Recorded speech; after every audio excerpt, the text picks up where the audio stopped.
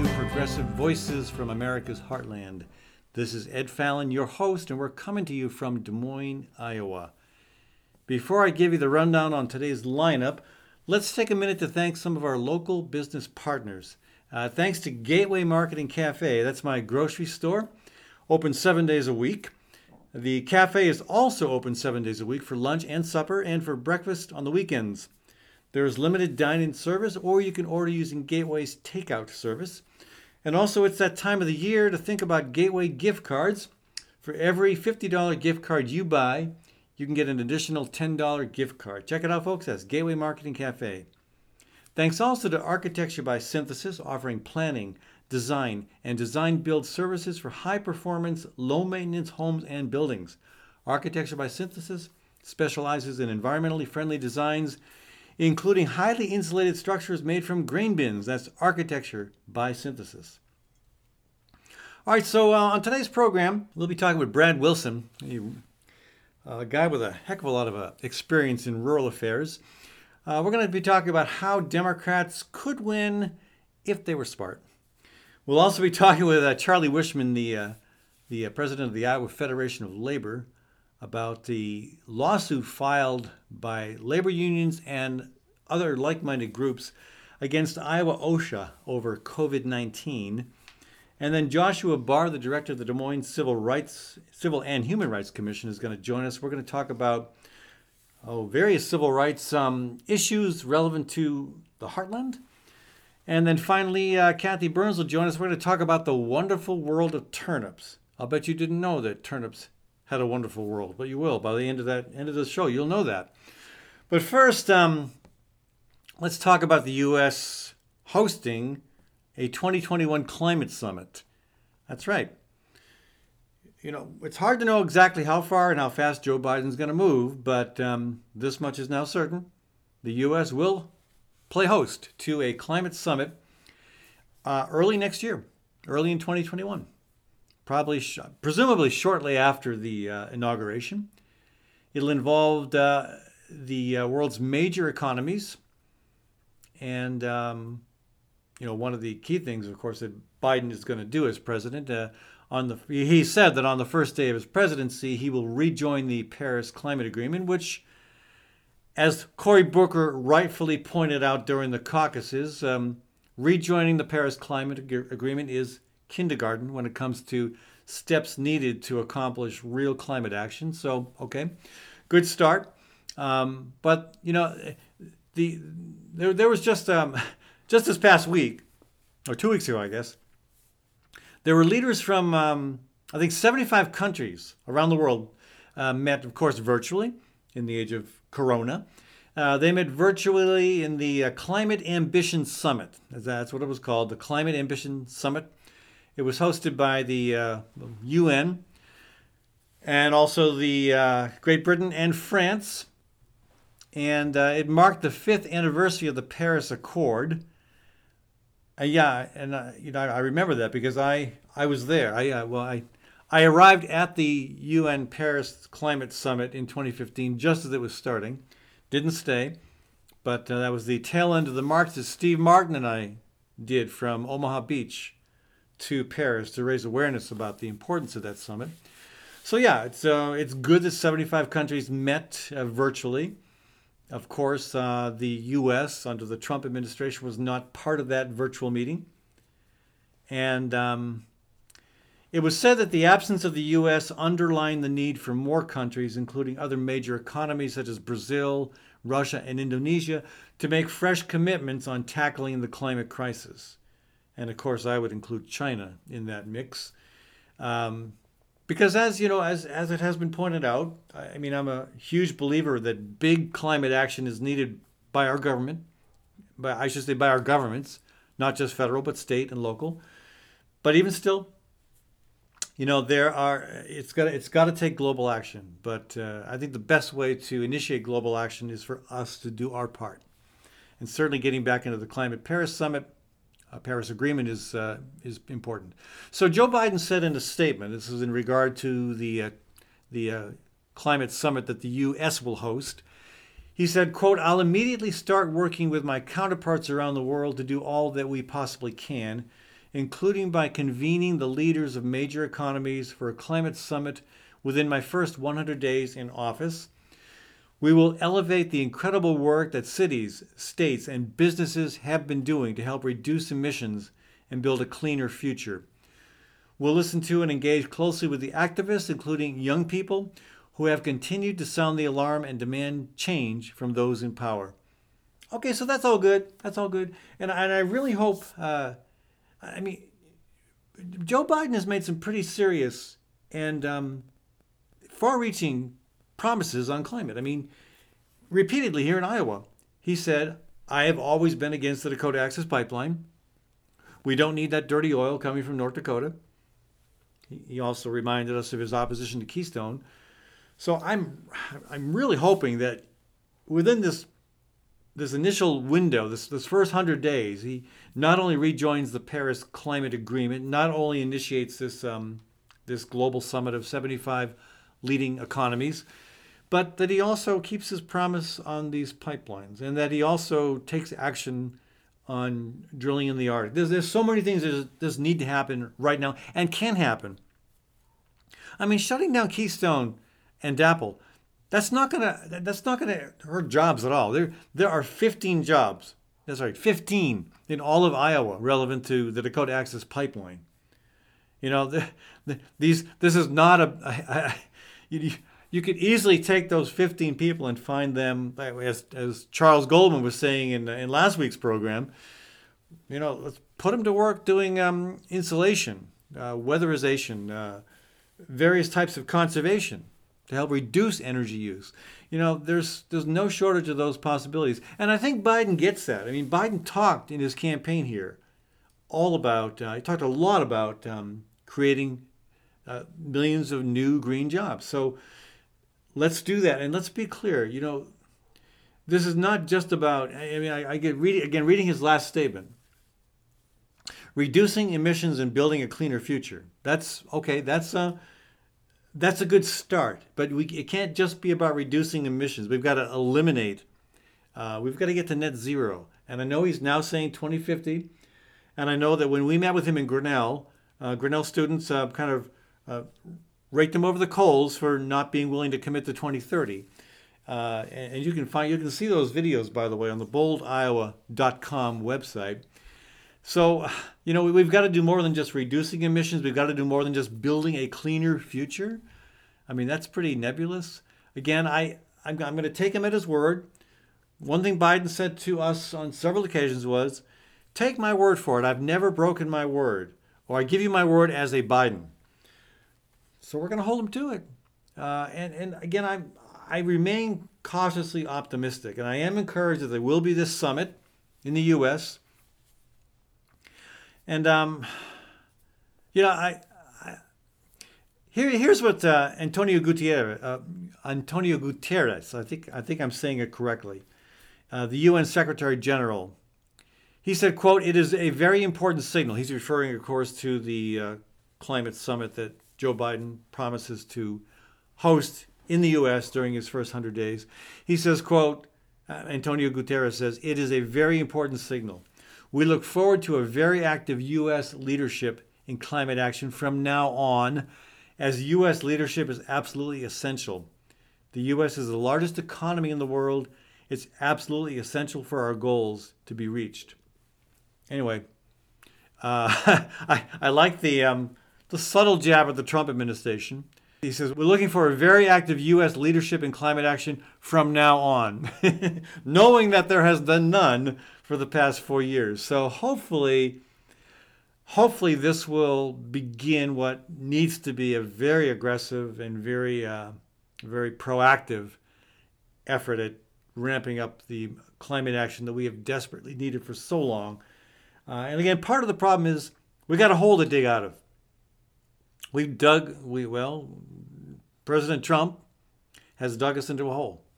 And even, I know there are those in his base that are among those who deny climate change, but, the more you look at it, the more you got to realize, okay, something is amiss.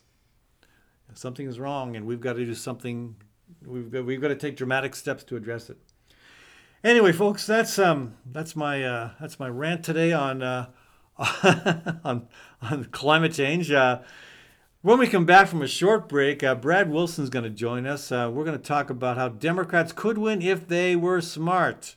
Brad is he's worked on farm and rural issues for over 35 years, including with the family farm movement and the sustainable ag movement, and in the rural caucus of the Iowa Democratic Party. He'll join us when we come back from a short break on the Fallon Forum.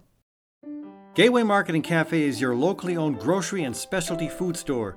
Enjoy chef-crafted prepared foods, artisan baked goods, organic produce, hand-cut meats, local and international cheeses, wines, and craft beer. Catering and floral services are also available. The cafe is open for carryout and delivery daily. Gateway Market is centrally located at M.L. King Parkway and Woodland Ave. Stop by or visit gatewaymarket.com for more details. Gateway Market, good food, great community. It's important to know where your food comes from. At Hawk Restaurant, that's easy because 90% comes from Iowa farms and Iowa producers. At East 5th and Walnut Street, Hawk is open Monday through Saturday for dine-in, patio seating, curbside pickup, and carry-out. Hawk also serves fantastic breakfast wraps with 100% of the ingredients from Iowa except for the salt and pepper. Learn more at hawktable.com. That's HOQ table.com.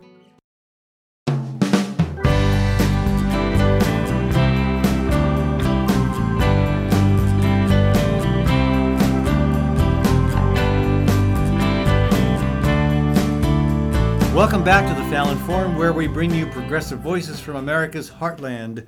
This is Ed Fallon, your host, and we're coming to you from Des Moines, Iowa. I would like to thank our sponsors, including Story County Veterinary Clinic. Dr. Kim Holding has over 30 years of experience caring for all creatures, great and small. You can learn more at Story County Veterinary Clinic's Facebook page, or simply call Dr. Holding at 515-232-8766. Support for this program also provided by Birds and Bees Urban Farm, offering classes on how to turn your yard into dinner. Local food security is becoming more and more important to both urban and rural residents. You can get information at birdsbeesurbanfarm.org. All right, Brad Wilson has worked on farm and rural issues for over 35 years, including with the family farm movement and the sustainable agricultural movement, and also as part of the rural caucus of the Iowa Democratic Party. Brad, welcome to the program. Thank you, Ed. Glad to be here. So, you wrote me a very compelling email, and it fit right in with some of the things that are on my mind. I think on a lot of people's minds.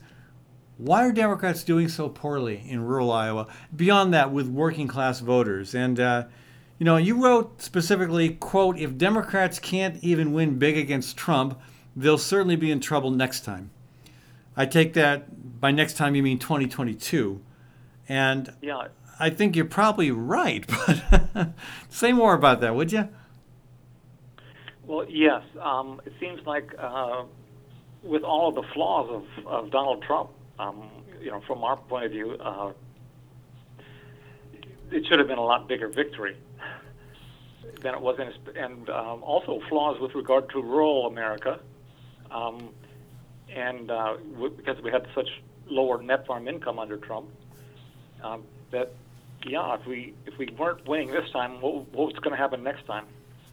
Well, I mean, and from a Democrat's point of view, again, Joe Biden beating Donald Trump was the one, for the most part, one silver lining in an otherwise pretty dark electoral cloud. Yes. Yeah, Iowa. I've been for a number of elections looking at how many rural counties were won by the various congressional candidates and Senate candidates in Iowa, it's not looking that good. It used to be better. I was involved with the family farm movement during the 1980s farm crisis, and it wasn't that bad back then. We have a lot of history of doing much better. And when I came in at the beginning of the Republican ascendancy in 1992, but prior to that, Democrats controlled the state house for a while, and you had rural Democrats all over the place: Lucas County, Floyd, Mitchell, even out west. I mean, all over the state, there were Democrats. I mean, the rural Iowa was basically, there were more Republicans there, sure, but it was very divided. There were Democrats and Republicans all over the place, and now Yes, it's pretty much solid red. Yeah. And I've thought about that a lot, and been trying to work through the rural caucus and also farm organizations on what we can do better to get farm interests understood by anybody that'll listen, but also for the Democrats, in my Democratic hat. So is the problem that you've got progressive voices within the party, and then you've got an establishment that really doesn't want to rock the status quo boat much at all? Is that the crux of the problem? I look at it a little more specifically, and then that does apply to what you've said. But we had this great leader in Tom Harkin, and I actually look at Harkin on the Farm Bill and the Harkin-Gephardt Farm Bill, of which had some various names over the years, but from the 1980s and 1990s, and it was a farm bill that was much cheaper than the Republican farm bills, and it was also one that made more money and actually made a profit on farm exports. Those are all good arguments to use with independents and conservatives. Why should we lose money on farm exports versus our full costs? It's measured by USDA, which we have been doing most of the time since 1981. And why would we both lose that money and have a big expensive farm program, whereas the Harkin approach would eliminate the need for subsidies, and therefore there would be no farm subsidies because you have a price floor. So anyway, that was a wonderful thing, but it did not win in Congress. But it was all, besides whether you can win it, you can win the debate with it. Even if you can't get it passed, you can win the debate with it and have a greater share of the rural vote. What happened? Harkin, when he became Senate Ag Chair, I mean, it seems to me that that's really when it happened. There was some senator, I guess, who switched parties or from independent to something. I forget exactly who, and then Harkin became chairman of the Ag Committee because the Democrats got in charge. And when he did that, he quit supporting the Harkin-Gephardt Farm Bill. He quit supporting price floors, and he did something he had pretty much said he would never do, which is to support a Republican-type farm bill, which was in 1996 called Freedom to Farm. And I remember that. Yeah, the farm programs. Yeah, quite a name.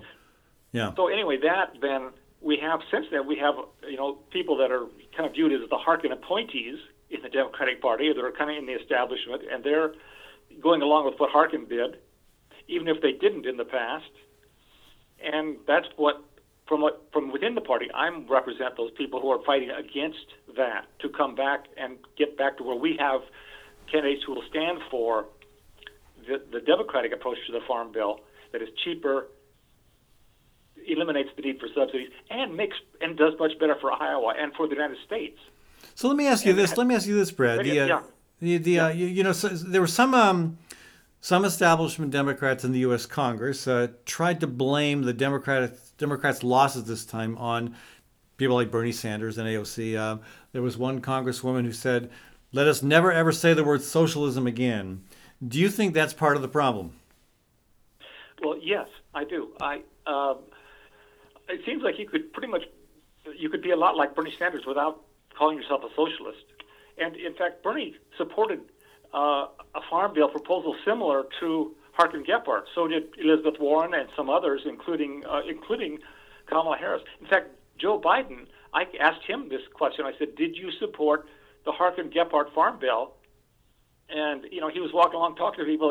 It's like click, click, click, click in his brain. And then he came back and he said, "Oh yeah, I supported that, yeah." And I said, "Well, would you again?" He said, "Well, I might, but I have to look at it again. It's been a long time." But the potential is there. We have some candidates who are looking at. We've had some who did not win the primaries in Congress here who supported these programs. And Iowa CCI has had a candidate survey that has been asking that question recently. It's whether do you support a price floor on this. So anyway,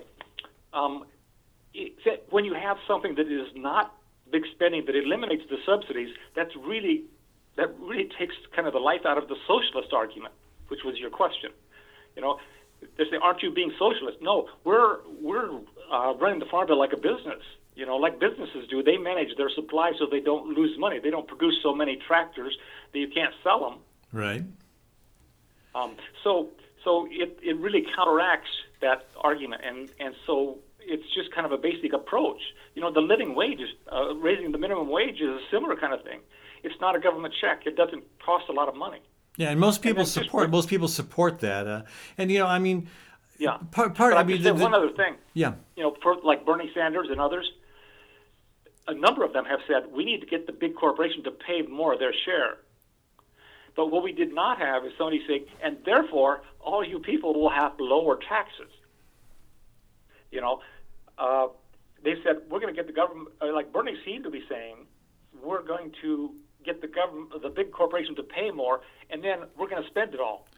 Yeah, that seems to be the message. Lower your taxes. Yeah, and I would think that, to me, that's one reason Republicans have done so well, is they know that people don't like paying taxes. They know that most of us pay too much in taxes, and so they promise tax cuts, even though they don't deliver. I mean, Trump's tax cut was the joke when it comes to its impact on the average voter.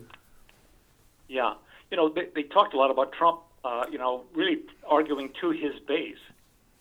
You know, he's campaigning to his base that is going to vote for him anyway. But I think the progressives in the Democratic Party, and many of the Democrats have done the same thing, that they have had some better things for the economy. You know, what was it Clinton or somebody that said it's the economy, stupid? Yeah. To be strong in the economy, such as the farm economy I've been talking about, and so they could have made the arguments, but they didn't. So do you have any hope that we have just got a couple of minutes left here? Do you have any hope that Democrats might figure this out in time to have an impact on the next election? I'm pretty hopeful. You're pretty hopeful? Generally, as a person, yes. Whether I should be or not, but I work on this stuff, yeah. But it's I bring this up all the time. I'm just doing it today on some comments on the Rural Caucus on Facebook, Democratic Rural Caucus. Yeah. Well, hey, Brad, I really appreciate you joining us. I know we could talk a long time on this. I hope to learn more about what a lot of rural Iowans think as I conduct these 52 interviews with Iowa Trump voters. Maybe you've heard about this. Yeah. This is just going to get started in a couple weeks. So, yeah, I mean, it used to be a very, very different environment in rural America. Now it's pretty solid Republican, and there's a reason why, and we have to figure that out. So, hey, Brad, thank you so much for joining us. We've been talking with Brad Wilson, folks. He's a longtime observer and commentator and activist on farm and rural issues, and I really appreciate you visiting with us, Brad. Yes, you're welcome, and thank you. All right, when we come back, folks, Charlie Wishman with the Federation of Labor going to join us. We're going to talk about the complaint filed against Iowa OSHA over COVID-19 concerns. Back in a minute on the Fallon Forum. Gateway Market and Cafe is your locally owned grocery and specialty food store.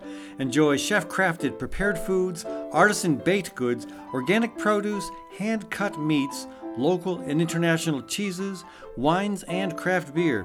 Catering and floral services are also available. The cafe is open for carryout and delivery daily.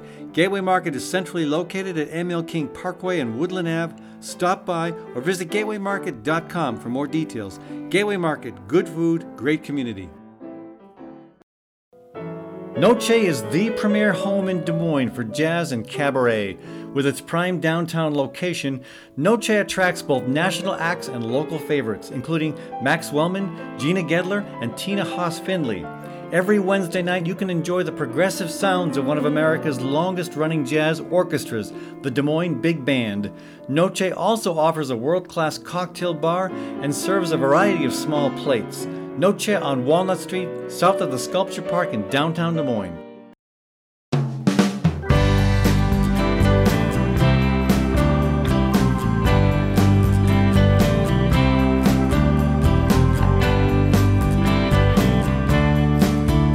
Welcome back to the Fallon Forum. Again, Ed Fallon, your host here. We're coming to you from Des Moines, Iowa, providing you the opportunity to hear some progressive voices from America's Heartland. Thanks again to our business partners, including Gateway Market and Cafe. That's my grocery store. They're open 7 days a week, The cafe is also open 7 days a week for lunch and supper and for breakfast on the weekends. Limited dine-in service, or you can order using Gateway's takeout service. And also, it's that time of the year to think about Gateway gift cards, because for every $50 gift card you buy, you get an additional $10 gift card. Not a bad deal. That's Gateway Marketing Cafe. Thanks also to Noche Jazz and Cabaret, located in downtown Des Moines. Noche features both national acts and local performers, including Max Wellman, Gina Gedler, Tina Haas-Findlay, Nick Leo. Noche also offers a cocktail bar and serves a variety of small plates. You can catch many of the performances on Noche's live stream. And the owners have done a great job at making sure their setup works in protecting visitors, musicians, and staff during the COVID-19 pandemic. All right.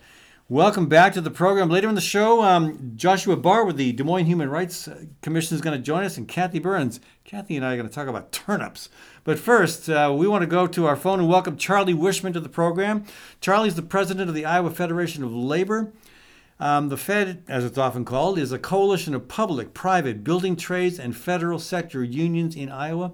And Charlie's been a member of the International Association of Machinists, a member of AFSCME, and the American Federation of Teachers. Charlie, welcome to the program.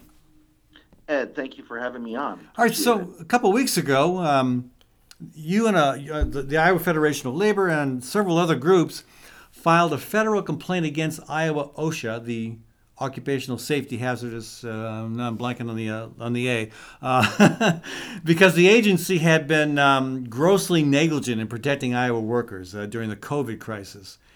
And the more I learned about that complaint, I realized, wow, there have been some bad stuff going on. And you guys speaking up about it was really important and really timely. Well, thank you.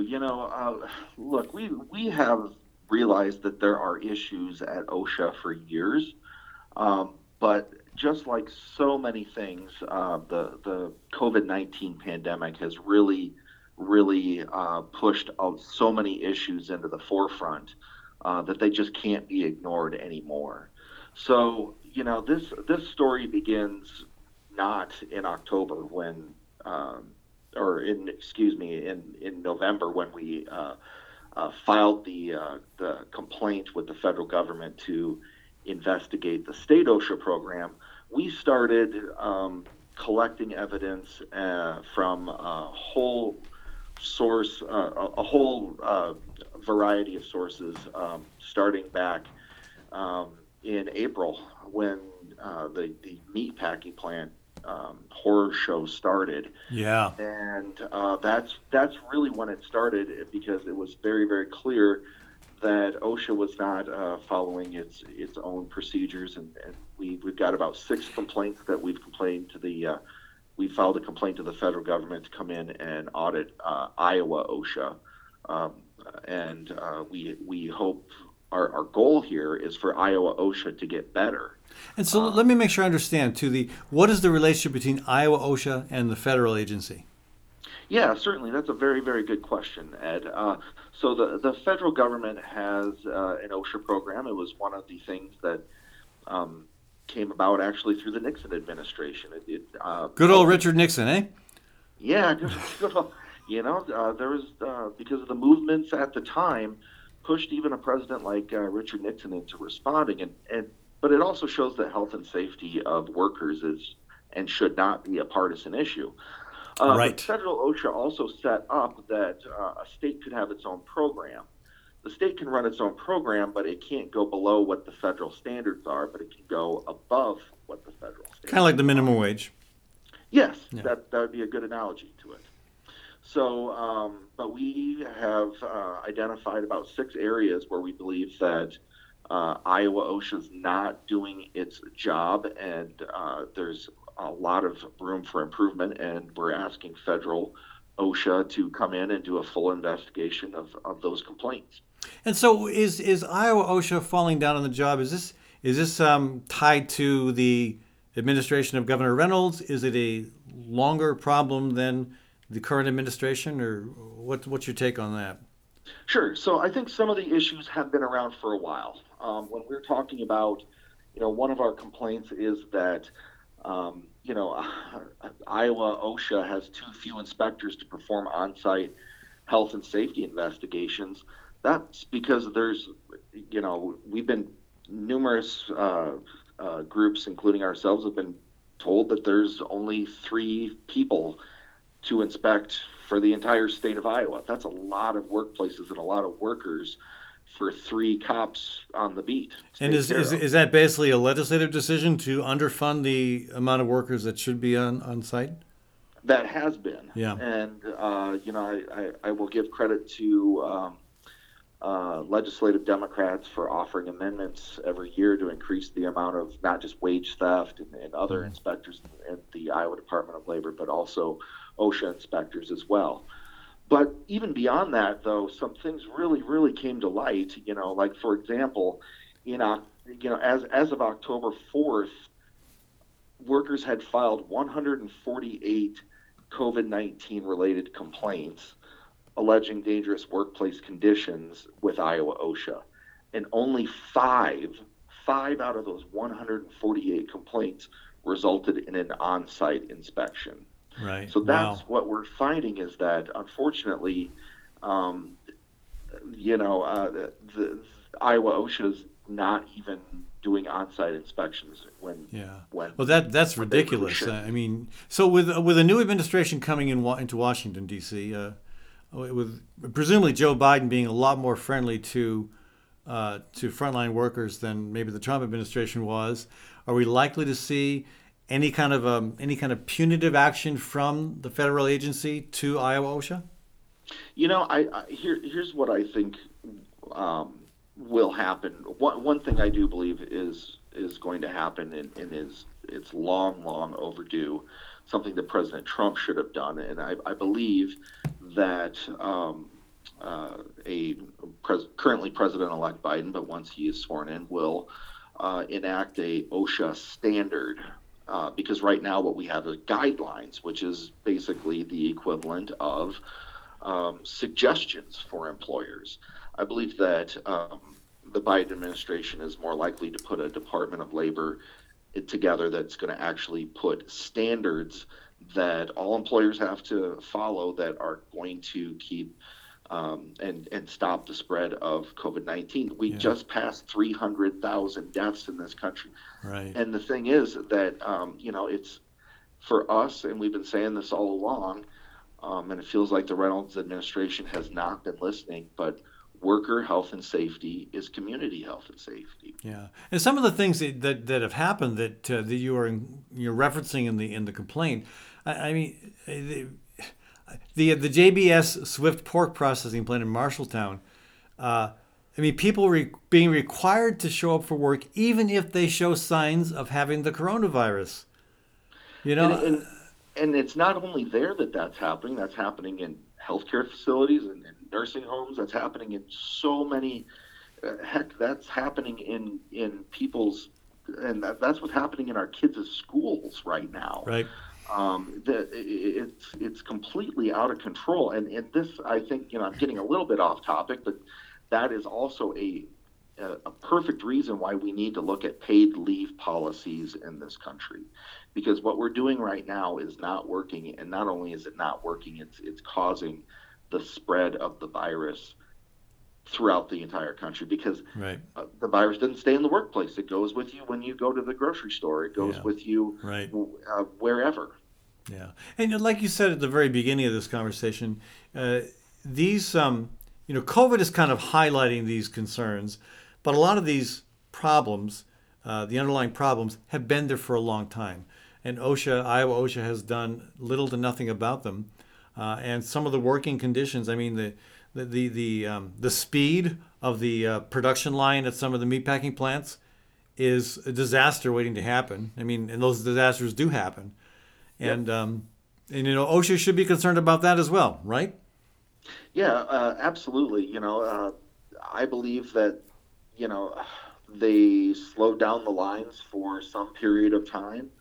But everything, here's definitely one thing that we found out is when, whether it's legislators or the general public or community coalitions that have come together around the state, shine light on these issues. If OSHA is not going to do it, working in coalition with other groups,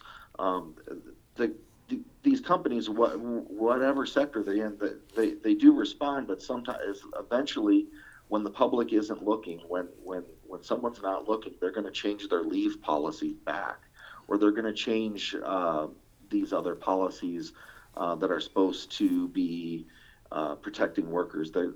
They will jettison them as soon as they can for the sake of profit. Right. And it's going to take strong, vigilant, ongoing pressure to make sure they do the right thing. Yeah. Wow. So, Charlie, when do you expect to have a ruling on the complaint? We were told, or at least in the letter that I have from the United States Department of Labor, that they would be conducting a full review of the 6 areas that we outlined in our complaint, and that within 90 days they will be sending us their findings. Great. Well, I hope they are empathetic, because some of the things being described are really, really bad. Charlie, thank you so much for joining us. Folks, we've been talking with Charlie Wishman, the president of the Iowa Federation of Labor, about the complaint filed with U.S. OSHA regarding Iowa OSHA ignoring COVID-19 concerns at so many different places in our state. Charlie, thanks so much.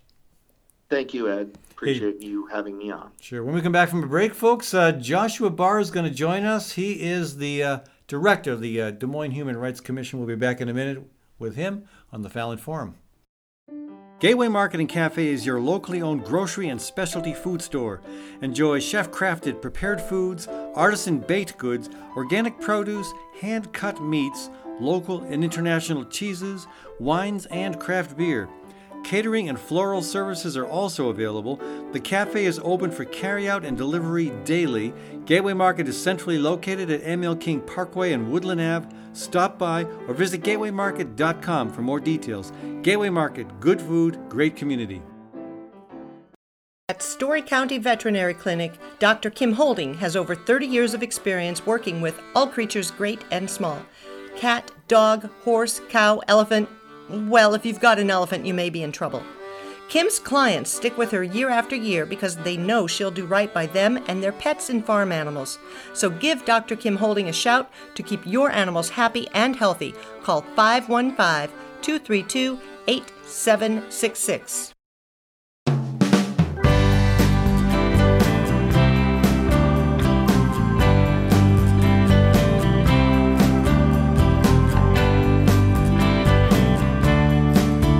Welcome back to the Fallon Forum, where we bring you progressive voices from America's Heartland. This is Ed Fallon, your host, and we're coming to you from Des Moines, Iowa. Support for this program comes from Hawk Restaurant in Des Moines East Village. At Hawk, 90% of the food served comes from Iowa farms and Iowa producers. Hawk is open Monday through Saturday for dine-in, curbside pickup, and carryout. More information at hawktable.com. That's HOQ-table.com. Thanks also to Bold, Iowa, founded in 2015 to build rural-urban coalitions to address climate change, prevent the abuse of eminent domain, and protect Iowa's soil, air, and water. Bold, Iowa is committed to using peaceful, nonviolent means to push for change. More information at boldiowa.com. All right, so welcome back to the program. And again, I'd like to welcome Joshua Barr to the show. He's the Civil Rights Director, Civil and Human Rights Commission Director with the City of Des Moines. Joshua, welcome to the program. Thank you. Very glad to be here. Yeah, and early this year you launched. I saw the production. It was very compelling. It was included a video called "Breaking Bread, Building Bridges," and it was much broader than just the video. There was a whole community of people involved in this initiative to kind of see what happens when people actually take time to talk, to converse, to try to move beyond their differences. I was very impressed with that. How's that initiative going? Well, now we're in a pandemic, so really trying to see what we can do virtually. But the idea and the goal behind that was what happens when we bring people together and match them up based on their differences. And we did a whole project behind that, which we converted into a documentary, and we won a 2020 Emmy Award for it for the National Academy of Television Arts and Sciences in the Midwest chapter. Yeah, I saw one segment. You had a young man who was very anti-police, and he was paired with a woman who was a police officer. Yes. That was interesting. Matthew Beck and Stephanie Swartz. And again, people can watch this on YouTube. Just type in Breaking Bread, Building Bridges, Des Moines. But in that one, again, we went through the whole process of we reached out to the community and asked them to fill out their survey. We went through a survey, and so we looked at each survey, kind of try to figure out who would be interested. And then we interviewed about 70 people. And then through those 70, we matched up people and had and picked our final 34 who we put together. And we all did it based on their differences. In this case, this person wasn't just anti-police. He had been arrested and been incarcerated previously. And so he was a marijuana advocate, and he was very anti-cop at one point. So we put him with a cop, and he even says in the documentary, he thought that, there was nobody we could match him up with that he would be anti. And it was like, oh, a police officer. Dang, they got me. What were some of the other matchups? Well, one matchup was a conservative preacher. We put him with a lesbian, and we had a few matchups where we had persons that were, conservative attorneys, and we put them with the NAACP president for the city of Des Moines. We had a judge, and we put that person with a social justice warrior. We had a city council member, and who was an older white female. We put that person with a younger black male in that person's ward, and just to see if they could, it was like a 40-year gap between them. We put a number of persons. We had one person that was, not really big on immigration, and we put that person with a person that was Latino. So it was just like really taking those differences and putting people up, based on, not just color of skin, but political ideology, as well as sexual orientation, religion, etc. So did any of these matchups not go well? There was one that didn't go to, I think, and I'm just going to be honest. There was this one lady. She's a great person. I've worked with her, but she was a very just kind of in your face advocate of human rights. And instead of actually conversing with the person that they were supposed to have dinner with, they were like grilling them. And that's not how this is supposed to go. You're just supposed to be getting to know the person. They're like, what do you stand on this? And what do you stand on that? Oh, just have a conversation and understand this person rather than trying to figure out what's in their head. Get to know them as a human being, and then you'll eventually get the answers anyway. And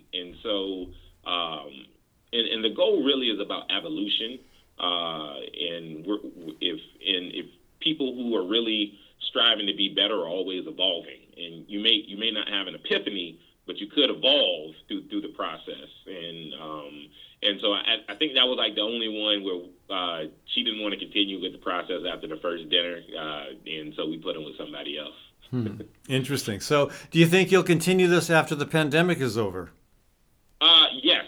I think, we try to work from two angles. Number one, we work from the angle of addressing systemic change through policy and practices, really addressing, we're a country of law and economics, so we're always trying to improve laws and policies to improve socioeconomic opportunity. But we're also trying to change hearts and minds. And through that changing of hearts and minds, Breaking Bread, Building Bridges is a process where people get to know one another and see the human aspect of people in their community who may not look like them or think exactly like them. So definitely. Do you think something like this kind of approach could work to address some of the conflicts between the Des Moines police and the Black Lives Matter movement? Well, I'll say this. I'll say relationships change hearts and minds. And the only way you're really going to bring someone to a better understanding is by building a relationship. It's not going to click from across the street, from across the aisle. And we can't, and many of these things we cannot arrest or protest our way out of the situation. We actually have to engage. And if everybody's just in their corner of the ring ready to come out swinging, we aren't going to actually progress collectively as a community. So people have to be willing to engage, have to be willing to talk, and have to be open-minded enough to recognize I may not have all the answers, but I'm here, I'm willing to listen, and I'm willing to grow through this process. And so among the leadership of the Des Moines Police Department and among the leadership of the Black Lives Matter movement, have you seen a willingness to do that? I mean, again, I'm not in either office, and they go by Black Liberation Movement now. But, right. Sorry. Yeah. So, but I think right now, what I've seen just collectively is we just live in a very polarized society, and I don't think Des Moines is immune from that. And I think with that, somebody's got to step up and say, I may not agree with everything you do, but I'm at least willing to talk with you. Yeah. And I think I have not yet seen that, but it could be happening. Again, I don't work at either office, so I can't necessarily speak on behalf of either one of them. Right, of course. And so, I mean, I'm guessing that, I'm hoping that some of the same type of approach is perhaps happening in other communities around the country. Do you know of any other places that are attempting these kinds of dialogues? Well, I'm part of the League of Iowa Human Rights, and so we just had a meeting last week, and there are some communities that are being more proactive than others at trying to build that dialogue and have that dialogue.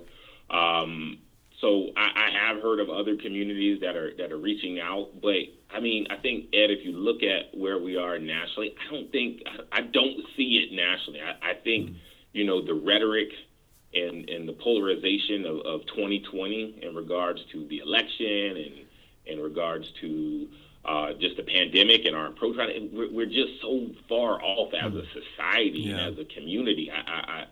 We've forgotten that, societies, we have to grow collectively and we have to have these discussions. And I don't see it the way I would love to see it. Me personally, I don't think we're really truly engaging like we should. But that's maybe the Breaking Bread Building Bridges documentary. Can I call it a documentary?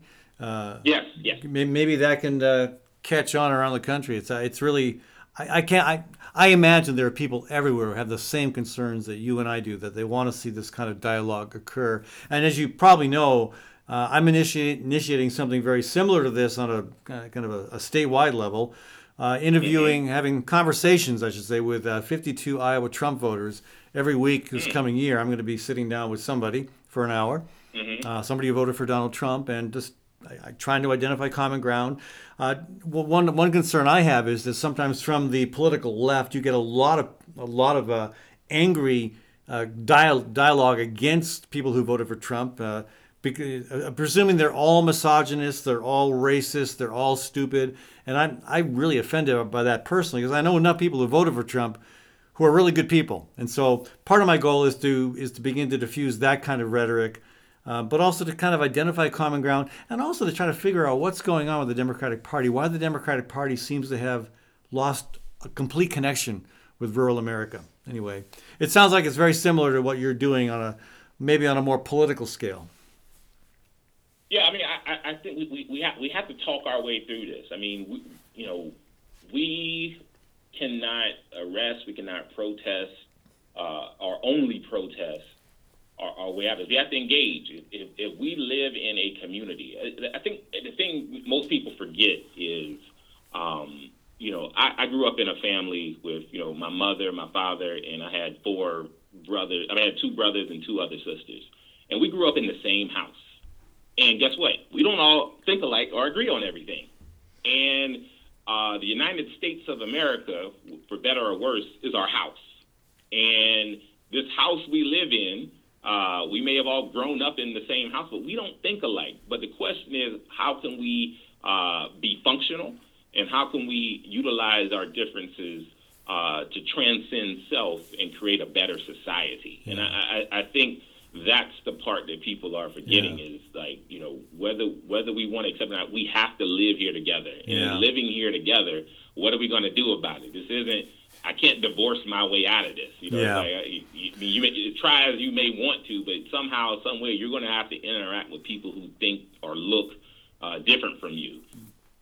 You're doing very good work there. I want to, again, recommend to folks to check out the work that Joshua Barr with the Des Moines Civil and Human Rights Commission is doing. Check out Breaking Bread, Building Bridges. Joshua, do you like turnips? No, I'm all right. No, I'm not a big fan. My grandma would make me Well, eat okay, them well, anyway. then you definitely need to hear the next segment. Kathy Byrnes is going to join us. We're going to be talking about the wonderful world of turnips and all you can do with them. Anyway, how's that for a segue? All right, Joshua, thank you so much for joining us. Folks, when we come back from a short break, Kathy Byrnes will be with us, and we are indeed going to discuss turnips. Architecture by Synthesis provides planning, design, and design-build services for high-performance, no-maintenance, affordable homes and buildings. They've been doing this work for over 30 years on a wide variety of project types, specializing in super-insulated structures made from, wait for it, grain bins. Yep, with the right experience, tools, and creativity, so much is possible. View images of projects and learn more at architecturebysynthesis.com. That's Architecture by Synthesis. Across the Des Moines Metro, Ritual Cafe is known for its excellent fair trade coffee and fair trade tea. Ritual Cafe also serves breakfast and lunch and offers an entirely vegetarian menu. This unique venue is also known for its live music and displays of local artwork on the walls. Located on 13th Street between Locust and Grand in downtown Des Moines, Ritual Cafe is open 6 days a week. Make Ritual Cafe a daily part of your ritual.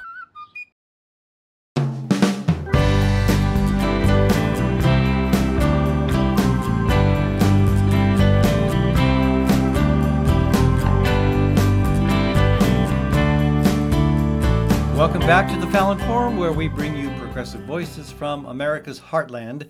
This is Ed Fallon, your host, broadcasting from Des Moines, Iowa.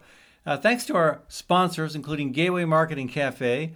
That's my grocery store. It's open 7 days a week. And the cafe is also open 7 days a week for lunch and supper, and on the weekends for breakfast. There's limited dine-in service, so you can also order using Gateway's takeout service. And of course, it's that time of the year. If you're thinking about holiday gifts, you've still got a little time left, right? They've got a $50 gift card option available at Gateway. You buy a $50 gift card for someone, you get a $10 gift card for yourself on top of that. I know that's a little self-serving, but hey, it's a great deal. Again, check it out, folks. That's Gateway Market and Cafe. All right, thanks for tuning in today, folks. And with us for the final segment of our program, as always, is Kathy Byrnes. And we are, I believe, going to excite you beyond your wildest imagination today by talking about turnips, the wonderful world of turnips. Yeah. You had no clue, right? I didn't either. I actually wasn't that excited about growing turnips the first year that we did. I grew them many years ago and just didn't know what to do with them, so I didn't grow them again. So Ed, you have really helped me appreciate the turnip. Well, and part of it is necessity. You know, when you find out that it's really easy to grow something, yeah, you want to grow a lot of that, right? Turnips are really, really easy to grow in the fall. I've never had any luck with them in the spring. You plant them the first week of August, though, or maybe anywhere through the month of August, and you're going to have a crop in October, November. There are so many reasons to plant turnips. They're actually not, they look and act a lot like a potato.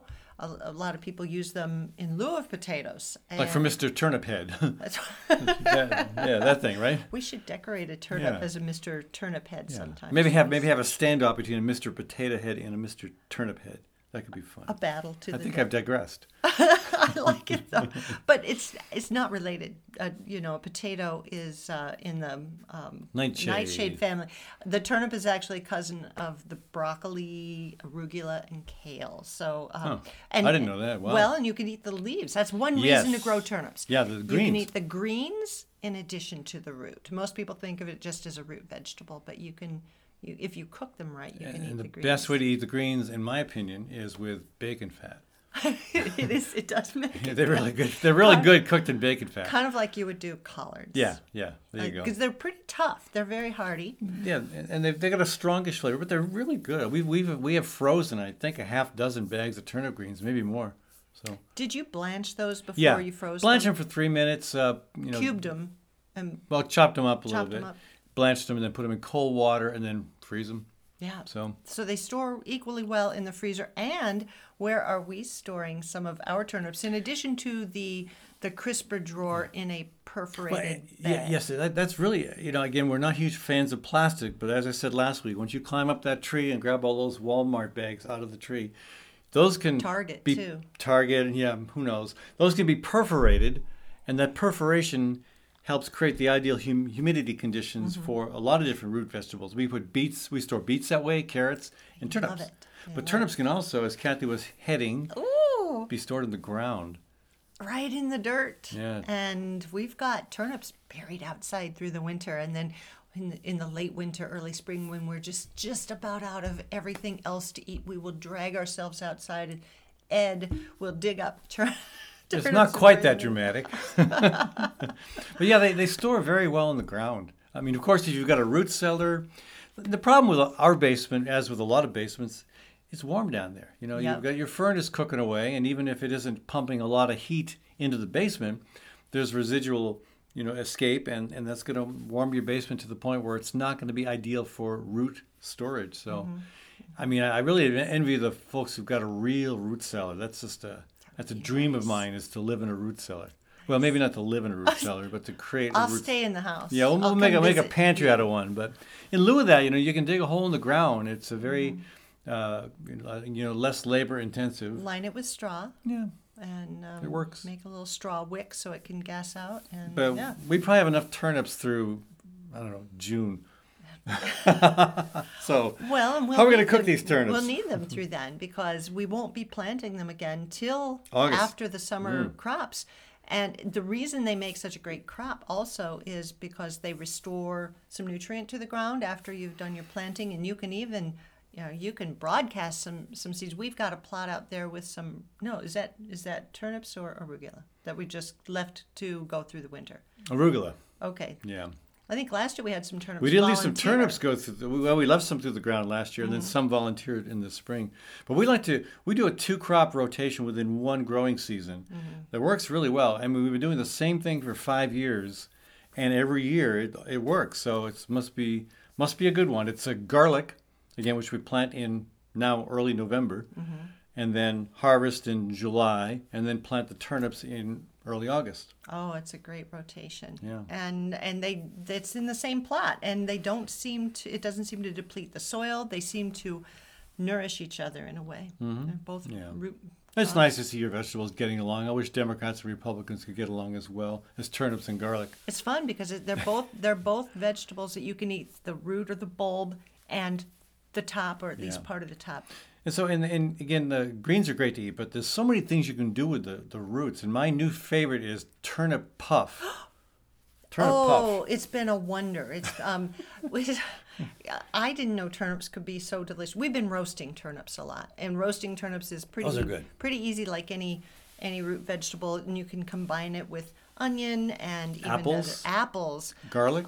season it with a little cumin, cinnamon, maybe some thyme, sage, salt and pepper. Or other root crops even. Yeah, and just kind of mix that up, a little olive oil, roast that in your oven. Those are delicious. But when I found that recipe for turnip puff, it changed our world. And it's basically, and I'm going to post a video on the Birds and Bees Urban Farm website of the process to make turnip puffs. So we'll try to link to that sometime when we get that video ready. But it's basically mashed turnips till they're really fluffy, with a little butter, a little egg, just not too much egg, some flour, salt, pepper, nutmeg, and breadcrumb topping. And it's just delicious and a beautiful dish. And you can alter it, you can change it up, you can add onion, you can add turnip. We should add turnip greens into it sometimes. idea. So we have double turnip puff. Double the turnip. You can just doll that up any way you like. And it's also exciting to eat turnips because they are so good for you. So I didn't know that. I we just don't- ate them because we had a lot of them. I know. We don't count. They're actually good for us? We don't count calories. All right. We just eat healthy, you and I. But if you're interested, the turnip has about, I had the calorie count here somewhere. Now I don't have that, but I think I deleted it because I didn't care what the calories were. They're low in calories, but they're high in fiber. So a cup of raw turnips provides 2.34 grams of fiber, and women need about 25 grams of fiber a day, and men about 30 to 38 grams. So you're getting about a third of your fiber from just a cup of turnips. Yeah, and so one that's serving really of turnip great. puff and you're on your way to your That's fiber really quota. good. Of course, fiber in your diet helps your intestines stay nice and healthy. It can help reduce diverticulitis, even some cancers. And there's also, I mean, turnips, we've also eaten them raw. I mean, you don't want to just bite into one like an apple. Maybe some people do. I don't. Oh, we've made yeah. raw turnip and apple salad. Yeah.